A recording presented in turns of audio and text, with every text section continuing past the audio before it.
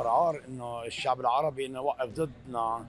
احنا اصلا بنحكي انه الشعب العربي طول عمرنا بنوقف يساندنا، انه الشعب العربي وقف مع الفلسطينيين. والاغرب انه فجاه واحده تطلع هذه الفجأة الفاظعة هذه بتنعاد، انه اكبر فاظعة انه يطلع اشخاص من دول عربية يحكوا التطبيق مع اسرائيل، وعارفين الاحتلال شو هو، عارفين الاسرائيليين شو هم.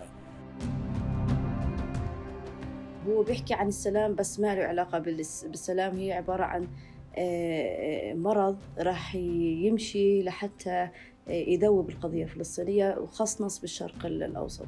يعني هي بتعمل على تشتيت الوحدة الوطنية والعربية، وكمان تقليص حجم القضية الفلسطينية وتقليل الاهتمام فيها. تاع البحرين، تاع الامارات، انت سويت تطبيع على على ايش سويت تطبيع؟ بدك تطبع مع المحتل. انت ما عانيت منه، ما عانيت مع المحتل الاسرائيلي. الشعب الفلسطيني على مدار 70 عام عم بدفع الضريبه، عم بدافع عن عروبه الامه الاسلاميه والعربيه. الشعب الفلسطيني شعب مقداد. الشعب الفلسطيني بنظر لك، يعني انت شو سويت له يعني في المرحله هذه؟ عم بتطبع مع كيان اسرائيلي مغتصب لارض فلسطين.